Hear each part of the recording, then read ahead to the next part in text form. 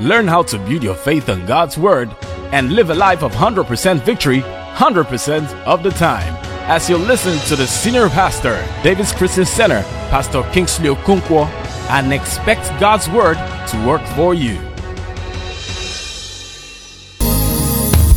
Hallelujah. All right, we're going to move quickly. We started a series at the beginning of this month titled Pull the Plug. And the idea is that we need to pull the plug on our worries, our fears, our concerns, things that are causing us stress. And remember, we did a survey. We did kind of a poll where people were able to text in the things that cause them anxiety and stress. And as they were texting, it was appearing on the screen. And the bigger ones are the ones that more people texted or chose. So we can see here that the number one thing most people are worried about is what? I can't hear you. Is what? Money. All right? And if you can see that work and business and some other finance are also big. So they are basically the same thing, career. If they had all been in one place, all this career, business, finance, work, if they have all been money, which they are, that means money would have been what? Very big. Am I correct? So it means money is one of the things that cause anxiety for most human beings. All right? So I need to always say this because sometimes people are bothered that, churches or pastors are talking about money so much. Well, it's what concerns people. And Jesus Christ himself shared more stories and parables about money than he did about heaven or even hell. All right? Because he knew that's what people's concerns were. Nothing else was compared to God like money. Every time they wanted to say you don't worship something else, is money they use. So you can't worship God and mammon. So they compared God and money because they have that kind of place in people's lives. Okay? So next Sunday, I'm going to probably talk about money. But this Sunday, if you notice, on that thing that is very big here is what? I can't hear you. What's it? Marriage. Up there is what? Relationship. Here is what? Family. Here is husband. Husband, big, small. You can see there's no wife on the screen. Husband. I don't know whether it's the lack of husband or the present one that is on ground. That is the husband. Our problem is just plenty. Whether it's the absence or the presence, his husband is the problem. So basically, family is another major thing that gives people stress or causes people anxiety, family life. So today I'm going to talk a bit about marriage, and next Sunday I'll probably talk about finance. Okay. The first 3 Sundays, I laid the foundation of why worry is bad. Please, I need to understand, when God is saying don't worry, it's not a suggestion. It's not an advice. It's an instruction. Is somebody getting what I'm saying? Don't make the mistake to think that because God is not screaming, that he doesn't mean what he's saying. There's actually a place, it's a teaching I'll do later sometime, but there's a place in Scripture where God actually, before he gave a commandment, there was thunder and fire and brimstone. Before he gave a commandment. And you would have thought, this one that there's thunder and a rock splits and everything, that whatever God will say now, people will take it, Abi. After all that drama God did to warn them, they still went to disobey.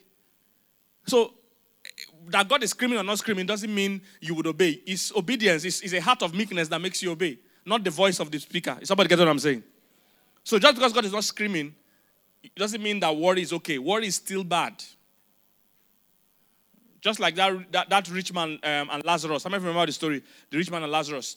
Where Lazarus went to heaven and the rich man went to hell. And the rich man said, somebody should go and warn my brothers. And the rich man said, if somebody comes from the dead to warn them, they will believe. That's not true. Jesus came from the dead. People have still not believed. Are you here, somebody? The point is this. God is very clear about the instruction not to worry. It is a sin and it is harmful. For every time God tells you not to do something and you do it, there are consequences. There's nothing anybody can do about it. Just imagine Adam and Eve. When God told them, don't eat the fruit. God didn't have to do thunder and brimstone to give them that warning. He just told them the way I'm telling you. Don't eat this fruit. And I'm sure they would have felt, it can't be that bad. It can't be that serious. We can recover from it. I'm sure we can come back and change our mind. Do they still think so now? God didn't have to scream, but that instruction is still the instruction, and the repercussions will still follow. I don't know if you're getting what I'm saying, somebody. So, the instruction not to worry is a very valid and important instruction. It affects you. If you're a believer and you are in worry and anxiety and all those things have a way of cutting off God's flow of blessings into your life. It will affect the flow of the blessings because you and God cannot be in the steering wheel of your life at the same time. Nobody does that. For one person to take over the driving, the other person has to step down from the driver's seat. Am I correct? That's the only way it can work. So when you worry and you are in anxiety, it actually stops God from moving in your life. You need to know that. It stops from getting God's best. You always interfere with what God is doing.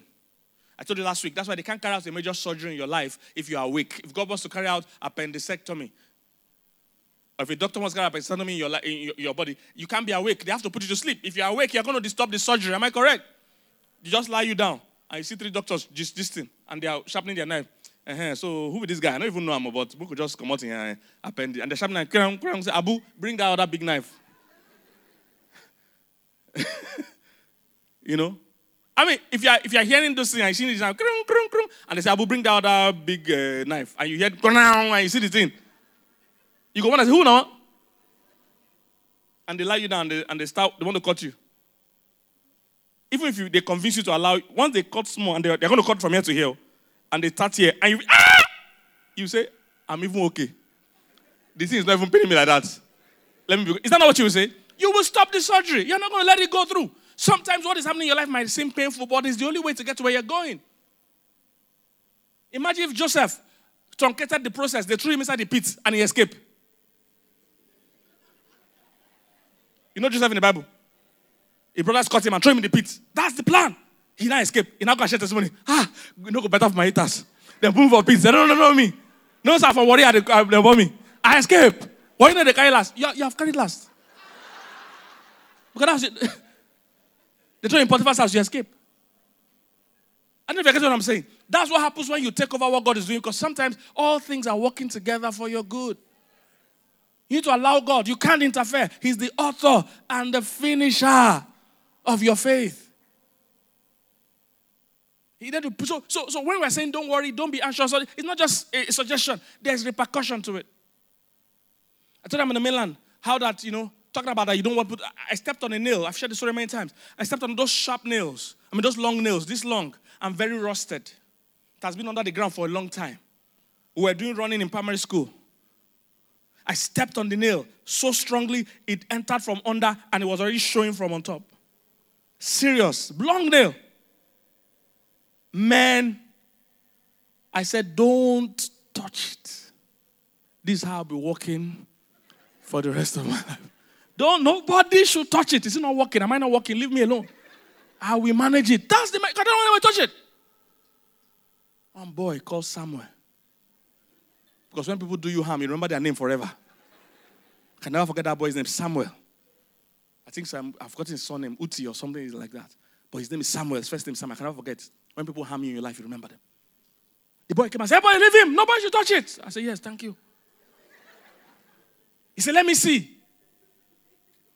Should be see, he wants to see. I said, "Yeah, see, oh, thing bad." While we were talking, he didn't tell me. Just pulled it out. Pow! I just died. I'm telling you, pulled out the nail. You know those things that the impact happens, but the pain has not reached your brain. So you want to die before you reach. I see happening for you. Maybe you hit your leg on you're walking. You hit your leg. You say, you're not feel immediately. You know it, but you know it's coming. It's on the way. The pain never reaches. You go just one dodger. It's like this when they slap you. Pow! You say, who they slap? Now you didn't slap. The sound still the echo. Boom, boom, boom. It never reach your brain, so now you. Pow! You say, who then? Now 2 days after you go to your house, you say, hey! Just they feel the pain. The guy pulled the thing. I couldn't believe I survived. But you see, that's the only way I have to allow them. Because if I'm awake, I'll be fighting. Can I forget when I went to visit my wife when we were dating? I've not forgotten forgiving you. She's here. We were dating. I was trying to pull my handbrake. It was difficult. So in doing that, my nail got bent. Not the full nail, just the top, but it was very painful. And as usual, I said, leave my hand like this. This is how I'll manage it for the rest of my life. Don't worry, I have left hand, I'll manage. What am I doing with right hand, self? I'm going to manage this one. Don't touch it. That's my principle of life. Don't touch it there. This wicked woman here. I don't know why I fell for the same trick twice. See, some of you need to check your life. There are some tricks you're falling for over and over again. I'm serious. You need to check it. There's a scope that is working for you every time. You know what this guy said? How many of you can guess what he said? I'm telling you, it worked. She said, let me see. The same thing that Samuel boy did to me 40 years ago. Pastor M said, let me see. I said, just don't touch it. Just look. And she was looking at it. She just pressed it back.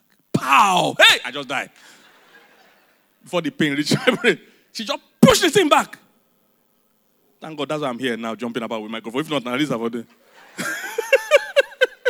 Oh, with my legs, I don't know if I can get leg.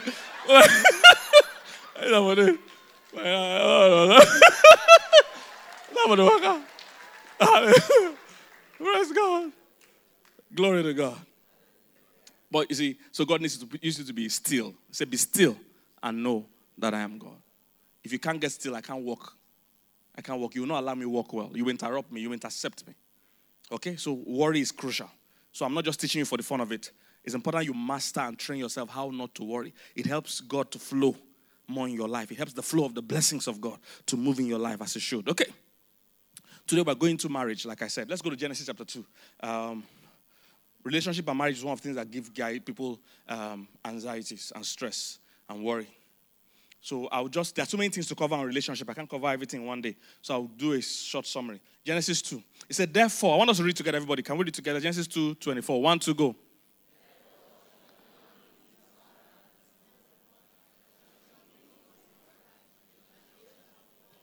Okay. Now, you need to understand something about God. God is not interested in any other kind of relationship except covenant relationships. God is not interested in casual relationships. He's not so into it. The reason is because casual relationships don't deliver the virtues they need to deliver when you need it the most. But covenant relationships are more likely, they are designed actually to supply the needs that you really have. A casual relationship, the day you might need it, the person might not be there because they owe you nothing. But in a covenant relationship, the person has terms and conditions. There are obligations, there are benefits. So you actually get the best of something when it's a covenant relationship. Somebody get what I'm saying? And God himself never really got into any casual relationship. Never. You notice about God. Nothing. And that's why the whole Bible actually is a covenant book. So that's why most of the instructions there are under the context of a covenant relationship. Somebody get what I'm saying? When they say, pay the children's school fees, for instance, they are speaking, I'm just using an example, they are speaking on the context of your children in your house. It shouldn't be an issue. But they don't mean pay all the children you see on the road school fees. Somebody get what I'm saying? Because when some people argue with scripture, you understand that they don't know that this is not for outsiders. What's written here is not for outsiders. It's for people that already have a relationship with God. Somebody gets what I'm saying? So you will never see God anywhere in scripture enter a casual relationship. Never. From Genesis chapter 1, Adam and Eve was a covenant relationship. And the moment they committed sin, the first thing God did was to kill an animal for them. Blood had to be shed because only blood that covers sin. And he covered them. Covenant relationship. From there, he moved to a guy called Noah. God also entered the covenant with Noah. Remember, the rainbow we look at today, what does the rainbow symbolize? A covenant that God made with Noah that he will never destroy the earth again with what? Water. So God was in a covenant relationship with Noah. From there, God moves to a guy called Abraham. Same thing. God entered the covenant with Abraham. In fact, Abraham today is the father of all the Jews. In fact, he's our own father. God entered the covenant with him. Same with David and other people. God entered the covenant with David that you always have your lineage to rule. Somebody get what I'm saying? So anywhere you see God moving, he's not entering casual, he's my friend. So the day he needs me, it's not everybody you wake up for in the night to come to their house. Do you understand? But there's some people that will call you, you will go the extra mile. I get what I'm saying? Those are covenant. God knows that the way you get the best out of life is from covenant relationships, not casual relationships. Now, even God got to us, Christians, our relationship with God is a covenant relationship. Everything in the terms and conditions. That's why we do communion. Communion is not just a religious rite. No. Communion existed even before Jesus. It existed before Abraham. But we saw it for the first time from Abraham. So Abraham, when he came back from battle, he brought out wine and brought out bread and wine and shared it with a guy called Melchizedek, which was a representative of what? God. Somebody get what I'm saying? So it's a normal thing in that time, because in that time, people thrived and survived based on covenant. You are not safe if you don't have a covenant. Are you getting what I'm saying? If you don't have a covenant those days, what it means is that if a neighboring village attacks you, nobody will raise their voice. They will all mind their business. So you are not safe if you don't have a covenant relationship. So what people do that time, they partner with other villages, other towns, other countries, other communities, so that they will be safe. If you see me and know that I'm connected to Great Britain, for instance, if you're looking for my trouble, you know they are looking for trouble of me and Great Britain. I don't know if you get what I'm saying. So the only way people could survive that time was by covenant. So you will never see God go and meet anybody and say, okay, sometimes I'll show up for you. No. These people, they will be my people, and I will be their God. They are my people. Imagine God say, you are his person. Now my person be that. I won't tell me. I don't know if you get what I'm saying. God is saying, now my person. So when we're singing this song today, you need to know the meaning. You are too faithful to fail me. You need to understand. It's not just a song. It's a reminder of our covenant. Oh, I don't know if somebody's getting what I'm saying.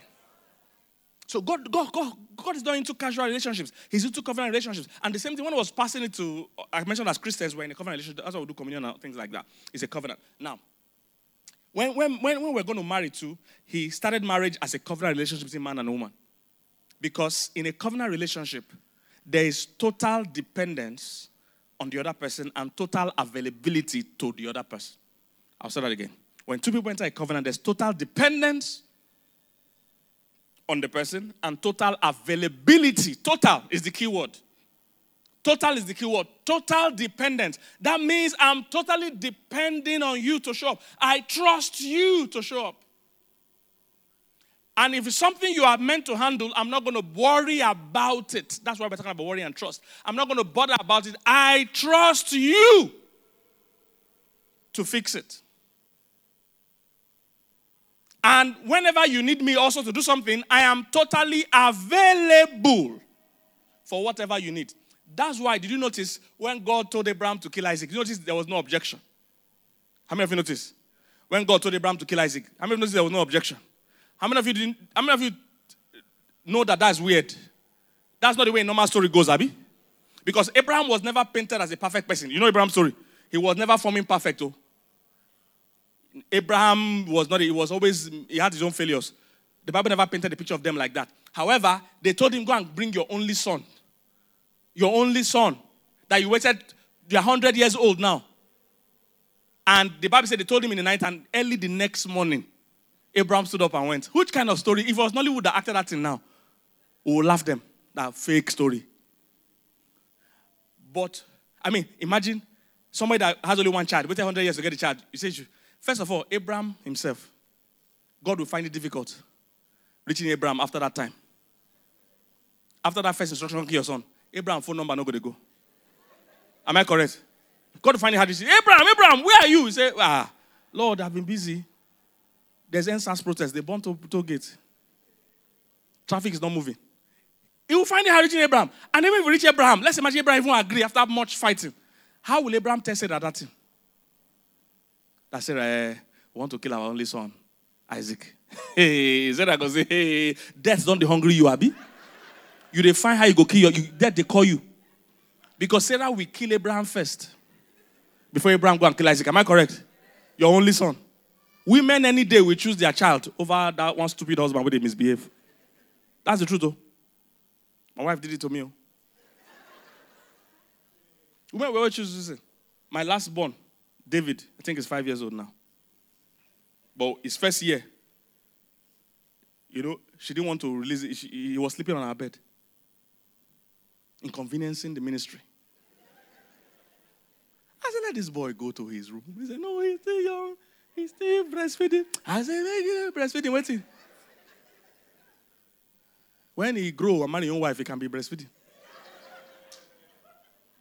I had to put my foot down, send him to his room. And every once in a while, he still sneaks in. Like yesterday night, I wake up this morning, see him for the bed. So this guy, you lock inside, go church. Oh. If not, we'll go dig him here. So a woman will gladly support her child any day over her husband. Sarah, go don't kill Abraham before that day. Let's even imagine that Sarah and Abraham even agree. Do you notice that they even told Isaac? Isaac too agreed. You could tell Isaac, say, today we are going to sacrifice. Isaac say, no problem. No problem. I want to use myself. I just want to hear. I want peace here. No, I agree. You want to kill me. Wait, no one kill me. I never even start life. I'm a Sorosuke generation, no? They kill us. We not go kill us. Do you notice that all of them agreed? Do you know why they agreed? Because it was common in a covenant for the covenant initiator to ask you for something precious and for you to have the right to everything they have. So Abraham explained it in Hebrews that it was very easy for Abraham because he knew that even if he killed Isaac, he has access to all of God's power. God's power includes raising the dead. So he said there's no biggie. There's no biggie. If I kill him, it's like somebody that owns MTN telling you to live stream something and your data is small. If your data finish, this is the owner. This is MTN. He go give me data. If you are still spending your data for when you're talking to the owner of it, you don't understand what we're talking about. And if you get what I'm saying. So the reason why it was easy for Abraham to give, number one, he understood that this in a covenant, you don't say no to any demands of the person you're in a covenant with. Because everything you are 100% available, and they too, they are 100% available to you. So he said, I will kill Isaac for you, no problem. You will raise him up. And that's exactly what happened. Is somebody getting what I'm saying? So in a covenant, it's like that. It's total dependence. And that's how you get the best of each other. Because that person understands they need to give you 100%. You two need to give them 100%. I need a couple to volunteer. Is there any couple here today? I need a married couple to volunteer. Can I see your hand? Yeah? Volunteer or married couple, raise your hand. There's no married couple in this. Where's your wife? Are you wearing a trouser or a skirt? Trouser. Thank you. I just want you to come. Bring your wife now. Can we clap for them? It's not easy.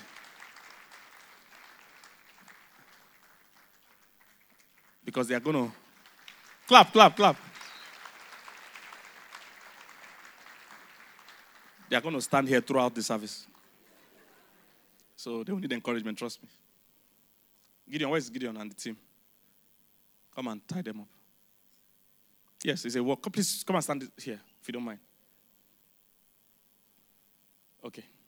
Stand. Gideon, just hold on. I'll tell you when to come. So the context is this, guys. What God had in mind was that he knew that two people, one person on their own is quite limited. God knew that. So this guy now, he uses his right hand. He uses his right hand to write, to do all the things you do, right? This is your main hand. Now, what this means is that if this is your main hand, it also means that this left hand will be a bit weak. Am I correct? It can't do as much things. It can't write with it. It can't do things with it. Am I correct? And that's how every human being comes. They come with strength and what? Weaknesses. This is what confuses people. This is why people say, I'm done. Because they married just focusing on the person's strength.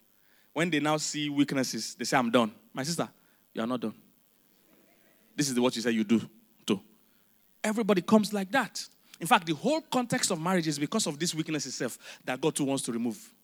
So what he does is this. Say, you have this strength. You have these weaknesses. He brings you somebody also that let's assume you are a lefty. Are you a lefty in real life? Good, okay. But in this program, this movie, you are a lefty. So let's imagine she's a lefty. She does everything with her left hand. She can write and cook and do everything with her left hand. That means her right hand will be what? Weak. So what God intended was that he would join these two people together. Most times what they do, because they don't know this guy focuses on all the things she can't, because his own right hand is strong, remember? So he's shocked when she can't do all the things he can do with the right hand. He was saying, what's wrong with you? You can't write with this hand? Which kind of woman did I marry so? I'm done. This is what I say. You were brought in because she's not good in her right hand. So God knows that if I join two of you together, the way you two are surprised that he's not good with his left hand. So when God joins two of you together, come and join them. He said the two shall become what? One person. Before they were two individuals, don't forget. And they came with one strong hand, one weak hand. Now God joins them together. Don't worry, you're going to be tired. And there's a van that will move you. So they are joined. Make sure it's not painful. Okay. So now they are joined. In the eyes of God, there are no more two people.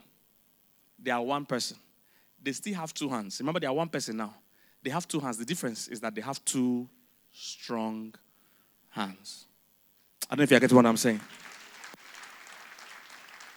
The right hand in this family is strong. The left hand in this family is strong. As individuals, Your right hand can be strong, your left hand is weak. But in this union, they are one. Remember, they are one. Stop seeing them as two people. They are no more two. They are now one person. So in this family, they have strong right hand, strong left hand. Anything coming to this family from the left that requires left hand, they have it covered. Why? Because this lady is strong on her left hand. Anything coming to this family from this side, right hand side, they have it covered because this guy's right hand is strong. So if it's financial issue, for instance, if that's where he is good at in financial management, as long as his family is concerned, he will handle it. If it comes to maybe upbringing of children, if she's good with it, that means anything concerning that. You see, that's what makes the union smooth. The issue is not in that we have differences. We need those differences, actually. There are some, see, if not for marriage, there are some homework. In most families, it's not both people that can do homework. I'm not referring to time to do it. I'm talking about the sense to do it. There's some homework I see. I just say, go and meet your mother, go and meet your mother. Now, go there. If I do it for you, we go fail. And they go ask you who did this for you. You call my name. I don't know, call my name. Say you did it by yourself. I say, go ask your mother. Because even me, I don't remember square root. You don't tell what I don't say in square root. Please don't ask me anything. Go and meet your mother. Do you know what I'm saying? So that is the strength. You will notice both of you, we have differences. That's what God was trying to for you to complement each other. You will need to complement each other, then you will need to compromise. So that's what people struggle again. Because after you complement each other, that means you remove this hand totally. This is now the left hand of this family. This is the right hand of the family, both strong. Then now, you want to compromise. You guys should walk. See, for them to walk smoothly, this guy never sabi walk at all. Give your leg space so that you balance. This guy never sabi walk. You see, and this is how marriage is. Before now, he walks anyhow he likes. When you're single, you walk anyhow you like. You reach somewhere that they cook noodles, you just sit down and chop. You reach somewhere, your friends, they gist for night, 10 p.m., you're still gisting with them. Because you're single then. Now that you're married, you can't eat anywhere because there's food waiting for you at home. And not eating that food is a criminal offense.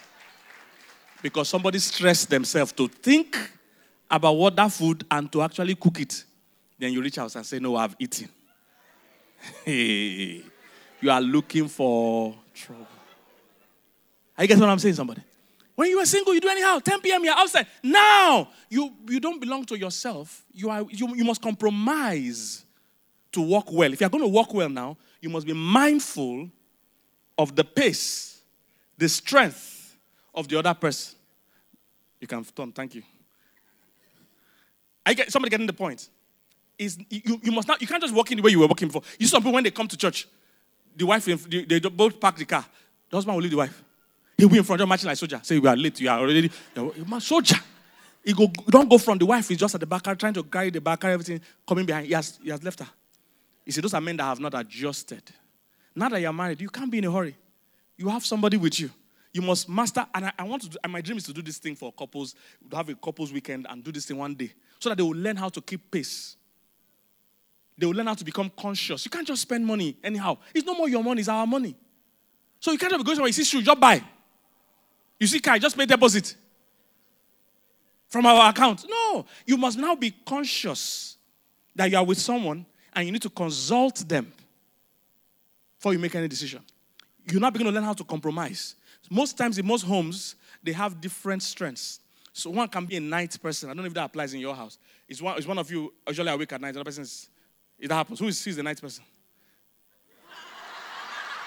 Problem has started. This man is really, you are the morning person. Like from 2 to 4. 2 to 4, I'm up. You are up. Yes. But she was sleeping. Yeah, but 11 to like 9. 11 p.m. you are awake till what time? Like 1 to, like 2 I'm there and then. See, let me teach you something, this guy. Anytime they ask you for a couple question, look at her. Anything she says, then you take your cue from there. Don't leave me. So that's how they do it, you understand? When they ask you and your wife question, your answer is not your wife question. Your wife, number one, you won't remember things more. And you need her in a good mood. So look at her. When they say, how many children do you have? Say 3. Yes, 3. It's 3. It's 3. I just want to be sure. That's how to do it. Are you learning now? So are you guys going to come tomorrow? Like, are we going to come tomorrow? Say no, we can't come. He said, why? He said, wait, why are we not going to? That's how to have peace. I get what I'm saying? It's funny, but that's how you learn compromise. Because before, you answer for yourself. Now you are two. You must always consider. And it's something you must learn. This is why many people, that's why divorce rates are high and trouble. Because people they want to continue from the way they were living when they were single and continue living like that in marriage. There are two different things. Now you are with someone. So basically, you stay up late from what you're saying. 2 a.m., 1 a.m., 2 a.m., you're awake and she's asleep. So in the morning, who wakes up first? Okay, you are awake from early hours to morning. Then you wake up late. Okay, basically, who is a better financial manager? Who is the spender? Who is the saver? Okay, they agree that one. She's the saver, he's the spender. This is how most homes come. One is a spender, one is a saver. One is night person, one is morning person. Pastor Mildred in my house is the morning person. She wakes up 4 a.m. She has a prayer meeting with some women. She goes for a walk. She has done so much in her day before I wake up. So much in her day. But at night, 9 p.m., you are talking to her at your own risk. If you're having any serious discussion with her by 9 p.m. at your risk, you'll be like, And after 3 yawns, come the snore. Battery down off. At your own risk. But by morning, 4 a.m., she's up. She has prayed with the women she's prays with. Sometimes pray her own personal prayer, take a walk, do many things. And me, I'm just waking up around 9, 10. You talk to me at that time at your own risk. If you call me that time, let me could ask you, who am I? I'm not just asking who is speaking. Who is speaking and who are you speaking to? Who is speaking and who are you speaking to? Because I don't even know me. Say, is that Pastor Kingsley? Say, I think so. I suspect. Maybe. It's most likely him. Because I'm awake 2 a.m., 3 a.m. Somebody know what I'm saying? Now, to make that work, it takes compromise. It's not going to happen naturally. That's the mistake. People think it's going to happen naturally. But no. If you are the spender, she's the saver, that's an issue for conflict. It's not going to happen naturally for you guys to synchronize. You need to both consider each other, understand each other, then flow together. That's how it's going to work. It's not going to happen by itself. And when you are dating, it flows a bit easier because then you are in a fake state of euphoria. You are high. Somebody on drugs, you can't take anything they say when they are high as serious. Am I correct? Most when they come to the altar, they are high. Do you do? I do. Do you promise to take this person? I take him. Will you submit to him? I submitted. Will you? They agree. Once they reach house, the weed. Don't go down. They say, do you take? I don't take anything. Never. Never. You can't cheat me in this life. They were high when they were saying I do.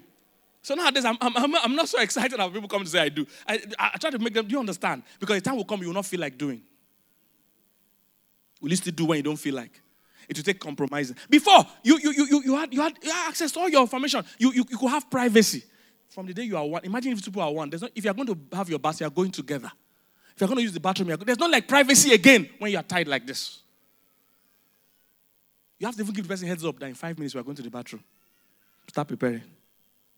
And you have to be patient to wait for them to be ready. Is somebody get what I'm saying? Marriage trains your character. That's what it does. You thought you were nice, marry first. Then let your wife or husband tell you if you are nice. You know, there are people like that. And when people like that, they now make it a habit to keep impressing people outside. Because they know they can never deceive this one. This one, they house, they see them. Say, you are wicked. You know you are wicked. So you see a lot of people do it. They are known as bros outside. When they go outside, they treat everybody nice. They share money. They help people. They are nice. They help people carry their things. Oh, madam, let me help you. They help in their house. They don't help with anything. They are mean. Because it's easier to impress people outside. To impress this one, you must grow. You can't fake it. You will grow. You think you are kind, you will learn kindness. You think you are patient, you will learn it when you are married. So I'm very loving. See, when I love person, when I love somebody, let's ask your spouse, my brother. Say, it's me. I'm very nice. Let's ask your spouse. They are tied to you. So you begin to learn that thing. So this is the best way to get anything out of a covenant relationship. But it takes you complementing each other's weaknesses. So if she's the saver, you are the spender. You need both. Because not every time you need to save. Sometimes you need to actually take a move. But my wife is like that. She's the saver, I'm the spender. So there are some times, to be honest with you, I wrecked our finances very early in our marriage because I'm a spender. I don't spend on many things, but anytime I spend once, kegum, you feel it. You feel it. I don't do anyhow spending, biscuit. No. I go straight. Bentley. You rest 3 years debt. I'm joking, but you know what I'm trying to say. So, but I had to learn after many years to allow her have more say in how because she always has money no matter what happens. She's a saver. If you share 1K here, and we both spend the 1K, she will still have 1K. So how? We have just spent our money. How do you still have your own? And I'll go and beg her for her own. So I had to start allowing her more. So it takes you understanding each other and working together for you to have a better finance. It's not every time. Sometimes too, I want to do something and she's like, no, let's not do it. But I press and we do it and it turns out better for her. She's happy for it. So it's a balance. There's no right or wrong. You need the mix. One is a risk taker. One is totally afraid. One is a morning person. One is a night person. So the morning person does things that cover the morning. Night person does. And now, we need to always plan. If you're a morning person, it means sometimes you might want to have sex in the morning. The night person might not participate so much because they're tired. And the night person wants to have sex at night. And the morning person is like, it will take sacrifice. That's what marriage is calling. That's why Abraham knew that sacrificing Isaac is not supposed to be a big deal. In a covenant, sacrifice is what we use to service it. It's sacrifice we use to service it. So that's why when you see somebody still arguing about, I can't pay tithes, I can't give offering, those scriptures are not for you. You are outsider. People inside know that even me as a human being, I'm inside the offering basket. So you can't be asking me about money in my pocket when me as a human being, I'm inside basket. He said, offer yourself as a living sacrifice. I'm inside. You're asking about tithe. I'm inside. Somebody getting this, guys? Let me try and round up because there's a lot to cover in one day and I can't go into everything. So, there are 3 major differences. There are about 7 major differences between a contract and a covenant. I'll mention 3 because of time. And I'll run through them quick. Number 1, in a contract, you seek your own good. In a covenant, you seek the good of the other person. In a contract, your lawyer is reading it because he's trying to see how he favors you. In a covenant, you're coming to say, hey, how can I bless you? How can I help you? That's why in 1 Corinthians 7, the Bible says, when you are single, you're only concerned about how you please the Lord. He said, but when you are married, you're concerned. What's your name? Bismarck. What's your name? Miracle. Okay, good. Now, see what 1 Corinthians 7 said. The wife, no, this is not what I want. I mean, there's where it says, as a husband, as a married person, your job is to please your spouse. So, Bismarck, now that you're in this covenant, your whole life assignment is how to please this woman. That should be your concern. And you, a miracle, your whole life assignment is how to please this man. If both of you focus on that, how can I serve you? How can I be a blessing to you? If that's your focus, you will have a better marriage than you will have if you're trying to look out for yourself. Most quarrels and breakups is because one person is feeling that their needs are not being met. That was never your concern. Total availability, total dependence. So you must continue to be available. So that's 1. Number 2, they couldn't find the scripture for me, but it's in 1 Corinthians 7. Number 2, there's limited sharing in a contract. In a covenant, there is unlimited sharing. What does this mean? In a contract, limited sharing means if I'm in a contract with my landlord, all my business with him is basically about the house I'm renting from him. Do you understand? He can't go into other areas. He can't start telling me he doesn't like the school my children go to. That's none of his business. But in a covenant, you're still quoting scriptures that are not part of it too. In a covenant, that's why you must be reading the Bible and be understanding what I mean. You cannot be here and be pressing this. Okay. But in a covenant, there's unlimited sharing. What that means is that everything that you are is her business and her own. Everything she too is yours. So there's not like my phone. You can't check my phone. It doesn't exist in a marriage. If these people are tied like this physically, everything you're doing on your phone, she will automatically what? See it. You can't say my phone. There's no such word. You can't say my money. That one always touches me. People hide their money, but they've given their life to somebody, then they hide their money. No, do you understand? This person has given his life to this man. Then she kept her money safe. She is not safe. But she kept her money safe. So the money is more important than you. You can die, but the money should be alive. If anything, you should tie the person to your money and you go and stay safe. If you don't trust him. And that's why when you're entering a covenant, you must look whether you trust the person. We'll get there quickly for the singles before I close. So, unlimited sharing. Everything's our own. Lastly, last one. When in a contract, there can be more than 2 people in a contract. So in a contract, there can be 10 of us in the contract. But in a covenant, it's always between 2 people. It's exclusive. That's why I say you will leave your father and your mother and all others. What they mean by father and mother is all other relationships. That's why cheating is bad. And unfortunately, there are people in covenants today, marriage today, that they take cheating lightly. It's just a joke for them. It's a big deal. When that is going on, you are breaking the covenant. It's exclusive between 2 people. And somebody's saying, but what should I do if my spouse is not treating me right? Very simple. In every covenant, there's the covenant initiator. That covenant initiator is the person that starts the covenant. There's the covenant acceptor. And there's the covenant officiator. All right? Did you get that? I'll say it again. In every covenant, there's a covenant initiator, Mr. Bismarck. There's the covenant acceptor, Mrs. Miracle. And there's the covenant officiator. When you see all this argument today of, I cannot submit, it's a lack of knowledge. Again, that scripture is not for outsiders. That's what I'm saying. We're always trying to apply covenant principles to outsiders. To an outsider, submission, you shouldn't even don't worry about submission at all. Be going, it's not even you we're talking to. But when you are a covenant person and you understand the basis on the terms of the covenant, submission should be easy. What is submission? It's not saying you're a slave. So, and some men also misunderstand submission. They say, you cannot go out except I tell you to. You cannot eat except I tell you to. You cannot drink water except I tell you to. I'm the head. That's not what it's about.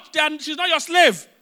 She's not an inferior person to you. It doesn't mean she can't do anything without your permission. That's not the context and the concept. So is this man that makes some women want to rebel? Because the men think, I'm the head, it means I'm the king of New York. That's not what it is. You can't go out except I command you to.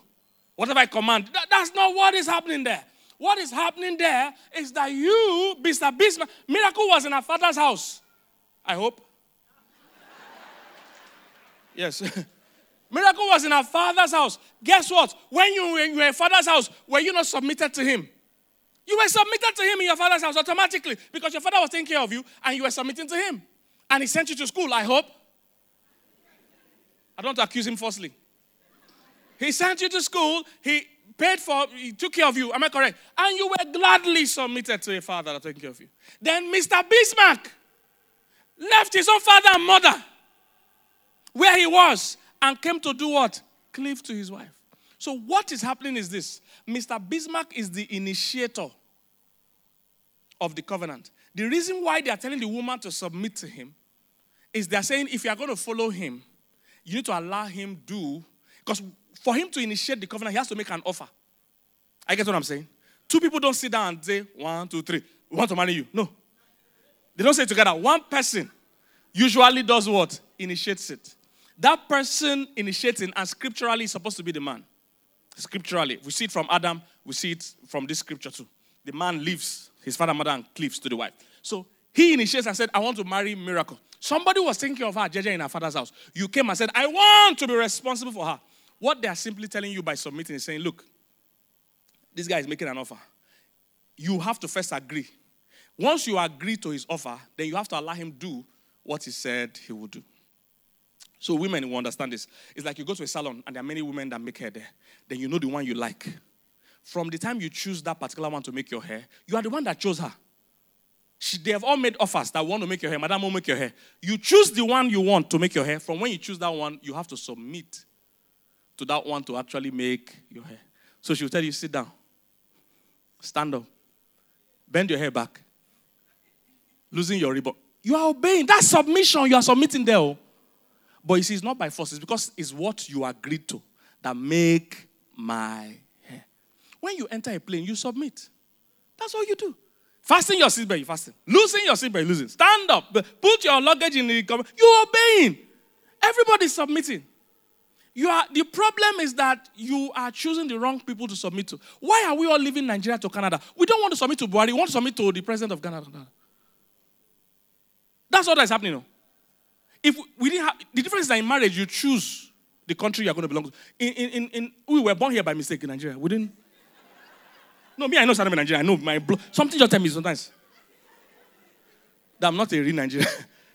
Una kidnap me, and I will escape as soon as I have chance. All of us would have wanted to be born somewhere else. Am I correct? We were born here by default. But in marriage, it's different. You are not born into that marriage for force. You choose the president of your country. That's easy as ABC. That's easy as ABC. You choose it and you submit. Now, so, what was I saying if I talk about submission? Who remembers what I was talking about? I forgot what I was talking about. I'll just be going. Okay, thank you, my sister. Initiator, acceptor, and what? Officiator. So, now I'll talk to the married couples that have stress in their marriage. If your partner is not behaving right, your job is not to fight them back. Your job is to call the officiator. There's an officiator of covenant. And he does his own job. He's crazy about covenant. His name is God. He doesn't mess with covenants. He fights for a covenant. He's the officiator. The principle of covenant is the same thing with the principle of life. If somebody offends you, you have no right to take the laws into your own hands. In fact, the law will punish you more for retaliating than for offending the first time. I don't know if you get what I'm saying. Even in football, those of you that are football fans, you know what I'm talking about. If somebody kicks you and you kick them back because they kicked you, you will get the red card. You that retaliated will get the red card. The person that first offended will get the yellow. Sometimes you can even go free. They always punish the person that retaliates. Same thing happens in the covenant. When something is going on in the covenant, you are not meant to react to what she's doing. You are meant to report her to the officiator. He will take it from there. And he's a way better judge than you. He's a way better fighter. Yeah. That's why when we're singing that song, I hope some of you knew the meaning. That you are too faithful to fail me. Some of you will sing it, then you will go back and go and fight for yourself. By going to fight for yourself, you are totally negating what you just sang now. That means you're saying, I don't trust him to fight for me, so I have to fight for myself. No, he's too faithful. He's not handicapped. Don't worry about it. He has his own side covered. You only need to report him. It's called prayer. So if she's messing up, report her. God never intended that you will change your spouse. You can't change your spouse. You never seen stubborn goat. You can't change your spouse. Stubborn as anything. So you report them to God. He's the covenant officiator. Check throughout scripture. Malachi 2. He wasn't receiving their offering. They were crying. Say, God, why are you not blessing our finances? God said, because of the way you treated your wife. The wife of your youth. Malachi 2 is there. He said, you have dealt with her treacherously. In 1 Peter 3, same thing happened. He said, treat your wife according to knowledge so that your prayers will not be hindered. Listen, if you're a man here, particularly, and you're maltreating your spouse, listen, you are short-circuiting your destiny. Just know for sure that you will keep contending with the officiator. No, it doesn't mean maybe you might be making progress, but that progress you are making compared to what you could be making. Let me show you two scriptures quickly now. It said, likewise, ye husbands, and it applies to wives too, but I'm using husbands because they're the most stubborn. Likewise, ye husbands, dwell with them according to what? Knowledge. Giving what? Honor. Unto the wife as unto what? The weaker vessel. When you see scriptures like this, you understand that God is not saying as a man you are in dominion over the woman. That's not what God was trying to say. He's saying cooperate with the man. He said, giving honor unto the wife as unto the weaker vessel, as being heirs together of the grace of life, that what? The officiator said, I will officiate. If he messes you up, I will mess him up. Don't worry. Same thing in Malachi 2. It says, our prayers are not being, our offering are not being received. God said, because of how you are dealing with the wife of your youth, you are dealing with her treacherously. He said, you say, wherefore? That means you say, why? God said, because the Lord had been witness, officiator, between you and the wife. He said, against whom thou hast dealt what? Treacherously. He said, yet is she thy companion. And what's the last line? And the wife of what? Your covenant. There is a judge in the matter in that your house. Don't shout. Report and leave the matter. Report, do right, because two wrongs don't make a right. You make sure you're doing right. Many people, they report the case, then they start being rebels. They too start doing wrong. And they're wondering why God is not intervening. Because you two are wrong. If God intervenes, he will start by punishing you. And if I get what I'm saying. So number one, report. Number two, keep doing right. And number three, be patient. Allow the judge. Some cases take some time. But God is trying to solve it more permanently. You are trying to solve it on the surface. God wants to solve it permanently. So be patient. For the singles, I have to round up here now. For the singles, if you are trying to choose somebody to marry, since you know now that marriage is a covenant, I can't be done. I can't say I'm done in 1 week. Because the way people use that word these days are the fear. I'm done. For where? Something never begin cooking, don't done. if you're going to enter a marriage covenant, one of the things you must be checking is, does this person have a covenant mentality? Does the person I'm marrying know that this is a covenant? Because they can mess you up if they don't know. Are you getting what I'm saying? So what you'll be checking is this. Number one, check their covenant with God. Because they already have other existing covenant before this year, you want to start with them. So check number one. Let's even start from here. Check their covenant with their parents, for instance. How are they treating their parents? It's a very good way to test somebody. How are they treating their parents? Because the Bible makes it clear that honor your father and mother is the first commandment with what? Promise. It said it will be well with you and you will live long. It is a covenant. It's part of the covenant term. So your relationship with your parents is a covenant relationship. God expects you to honor them for the rest of your life. Now, you might not obey them for the rest of your life, but you need to honor them. Because sometimes Nigerian people confuse the two. That you see a grown man say, I must obey my parents. That's not what the Bible is saying. When you're a child, you have to obey your parents. When you're an adult, you have to honor your parents continuously. Even if you don't like them. I don't know if you get what I'm saying. But you might not obey them. Because sometimes they might be telling you things that are not in line with God's word. But honor them, that is not negotiable. He said it will be well with you and you will live long. Check how he's treating his parents. On that thing you check how his covenant with the church or Christ is. You will see nowadays it's raining. Say, I love God, but I hate churches. Come on now. It's common these days. I'm a Christian in my own way. Your own way. Your own way. Is that how we are doing it now? By way? Say, my own way. I worship my own God in my own way. Church is in the heart. You don't have to belong to any church. Is that what the owner of the church said? Did the owner of the church say you can do anyhow you like? No. His instructions are clear that you need to belong to a local assembly. In fact, he also gave in the same Bible, if the Bible is a book of covenant. If you're not even there, please be going. It's not talking to you. It's for covenant children. If you're a covenant child, you are bound by what the book says. The book says you need to submit to leaders in the church. So they expect you to be in the church. It said, don't forsake the gathering together. Not online. He said, don't. Somebody, no, not online. He said, don't forsake the assembly. He said, as the manner of some is, there are people doing it. He said, don't join them. He said, I hate churches. You can't love Christ and hate his bride. Oh. You can't love Christ and hate his bride. The church is the bride of Christ. There's some very smart people. When they greet me, they always greet my wife. I notice some people are smart like that. Even when the matter doesn't concern her, they say, Pastor, we appreciate your teachings and that of your wife.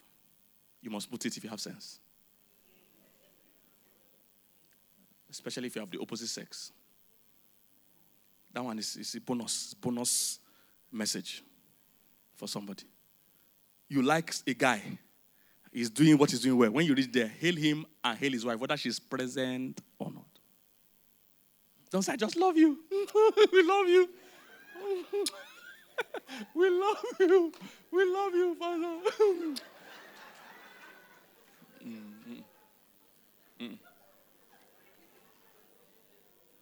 So when you call, say, thank you, sir. Please greet Mama for us. Now, it can apply. It mustn't be pastor. It can be comedian. It can be doctor. It can be anything. Make sure you respect him and his wife. There are even times I'm standing with my wife. Some people greet. In fact, even it's a cultural thing in Africa. If a man and a woman are standing, everybody just greets the man. They say, woman, get your own greeting from him. If you go to a restaurant, they will just salute the man. Say the woman accessory. And she's subject to change. So it's the man that is a real customer. He can bring another one tomorrow. We don't know. Let's greet the man that can give us the money. And many times they don't even know it's the woman that has the money. And the woman controlling the money. If you have sense, you will greet the man and also greet the woman double. If she's happy with you, the man has no choice but to be happy with you. You don't know. Some of you men, you don't even like me. You don't like this church. The reason why you're here is because your wife say we must come here. So I must keep servicing that relationship with sacrifice so that she'll keep bringing you. Is somebody get what I'm saying? What was I saying before I started that story? I want to round up. What was I saying? Single, Sabi? The church. So you can't say you honor Christ and not honor the church because the Christ is the body of Christ. I mean, the church is the body of Christ. The church and Christ are one. You can't love Christ and not love the church. Say the people in church are hypocrites. So are you. We have room for one more. You can join. There's no perfect church. The church is a work in progress. That's what it is. Somebody get what I'm saying? So with your child. Your child is going to grow. Those of you that have children, you have to be patient. Your child is going to go through different phases. You can't be panicking because he's doing one thing today. He will outgrow it sometimes. I guess, but you're not going to throw him away and say he's a hypocrite. They don't behave like that. So let me try and round up. So, single person, check his covenant relationship with his parents, God. If he's a Christian, he claims to be a Christian, he never tithes, he never gives. Anytime you mention money, it's as if you're touching his artery. He can't breathe well. Blood is not flowing well because you mention money. There's a problem. Check how he's behaving. Covenant relationships. Then you are the one choosing who to marry. If you don't trust him with your money, then why do you want to trust him with your life? Don't trust him. Allow God to fight for you if you're a married person. Do you remember there was a time God fought for Abraham denied his wife. Abraham and Sarah. Sarah was just a fine girl for nothing. You know those girls were just fine, too fine. That's how Sarah was. How many daughters of Sarah are here? You're a fine girl. Can I see your hand? Thank you, daughters of Sarah. Some people don't even know they are fine. It's okay. But Sarah was just a fine girl. Even at 90 years old, she was so fine that when he and Abraham went to another country, Abraham was so scared that she was so fine that they would come and kill him because of her. That's how fine she was. So Abraham agreed that we'll say we are sisters, brother and sister. And they agreed. And they went there. And the king, true, as Abraham suspected, the king saw the girl and said, who be this girl? Give me her phone number. And the king slid into her DM. Shah got her to come and visit and spend the night. And God, Abraham didn't even pray. But God is the covenant keeper. That's why you must learn to rest. Many of you, the reason why you're not seeing God is that you're too active. He's the covenant, he's the officiator, he's the monitor of the covenant. Go and rest. God appeared to that king in the dream and told the king, you are a dead man. You don't die. The guy was scared. The guy said, I didn't know. The king said, God said, that's the only reason why I never kill you. It's because I know you don't know. If not, I don't change them for you. God fought for the covenant without even Abraham's permission because God is crazy about the covenant. When he says a covenant-keeping God, you don't take it lightly. He supervises. So you need to learn to relax. When you say you are too faithful to fail me, many women that sing don't believe it because they will pray and they want to go and supervise the prayer by themselves. Allow him. Let him go. Let him do what he's doing. You and God have business. Are you here, somebody? Lastly, for the singles, if you are here and you don't even have anybody in your life, and you're saying, hey, pastor, I don't even have a man, I don't have a woman yet. No reasonable person is coming. And that, by the way, that's why even when you're trying to date, you don't date an unbeliever if you're a believer. If you're a believer, you can't say, don't be unequally yoked. It's a covenant term. Yoke means, it's exactly one of these. I've yoked these people together. This is a yoke. You can't be unequally yoked with an unbeliever. You know what that means? As you want to come to church, the unbeliever doesn't want to come. Guess where he wants to go? He wants to go and drink one alcohol, go to a club. That's on unequal yoke. You want to come to church, he wants to go to the club on unequal yoke. The things you want to do are different. That's what the Bible said, don't be unequally yoked. See it here. Be ye not unequally yoked together with what? An unbeliever. Those are the things you are going to check. So, if you're a single person, you also need to understand that you have a covenant with God. If you're looking for a husband and wife, you need to be confident that God will bring that husband or wife. Stop crying and overnight and pitying yourself. Every day you just look at yourself in the mirror and say, what is wrong with me? Why doesn't anybody like me? All those pity party doesn't work. You are delaying the blessing. You every day look at yourself in the mirror and say, see, what? Some of you even know the reason. You say, this is my pointed nose. No, this my nose is too flat. If it can be more pointed. You say, look, nothing. I have nothing. Nothing. Stop. See, I've seen fat women marry. I've seen slim women marry. I've seen short women marry. I've seen tall women marry. It's not that thing you think that is stopping you. Say, I'm just too fat. Are there no fatter people than you married? Say, I'm just too short. Are there no shorter people than you? Say, I'm just too black. Are there no blacker people than you married? You don't have to bleach to marry, my darling. The man that is looking for you is looking for a black woman. He will now reach you and say, Lord, you told me she will be in church. Why? This girl I'm seeing is fair. It's not the one. God says she's the one. She bleached. She bleached. So if you're a single person, For a single person, you need to also invoke your covenant with God. And your covenant with God means everything he has is available to you. And God has men. God has women. He has good men, good women. You can call on it. There are many promises in Scripture. And you'd write them out. Like I said last week, meditating. You write them out. The Bible says he that finds a wife finds a good thing. You also go and check where the Bible says the righteous shall not lack any good thing. So if marriage is a good thing and you are righteous, you can't lack good things. You write out those scriptures, you meditate on it, you speak them over your life, and you stand on them. And that man or woman will show up. Are you getting what I'm saying? If your husband or wife is troubling you, go and sit down, pray, stand on the scriptures. Show God that, look, you're a covenant keeper. This is what you said. You fought for Abraham. I'm not even going to worry at all about this issue. And you go and rest and continue your life and watch God move.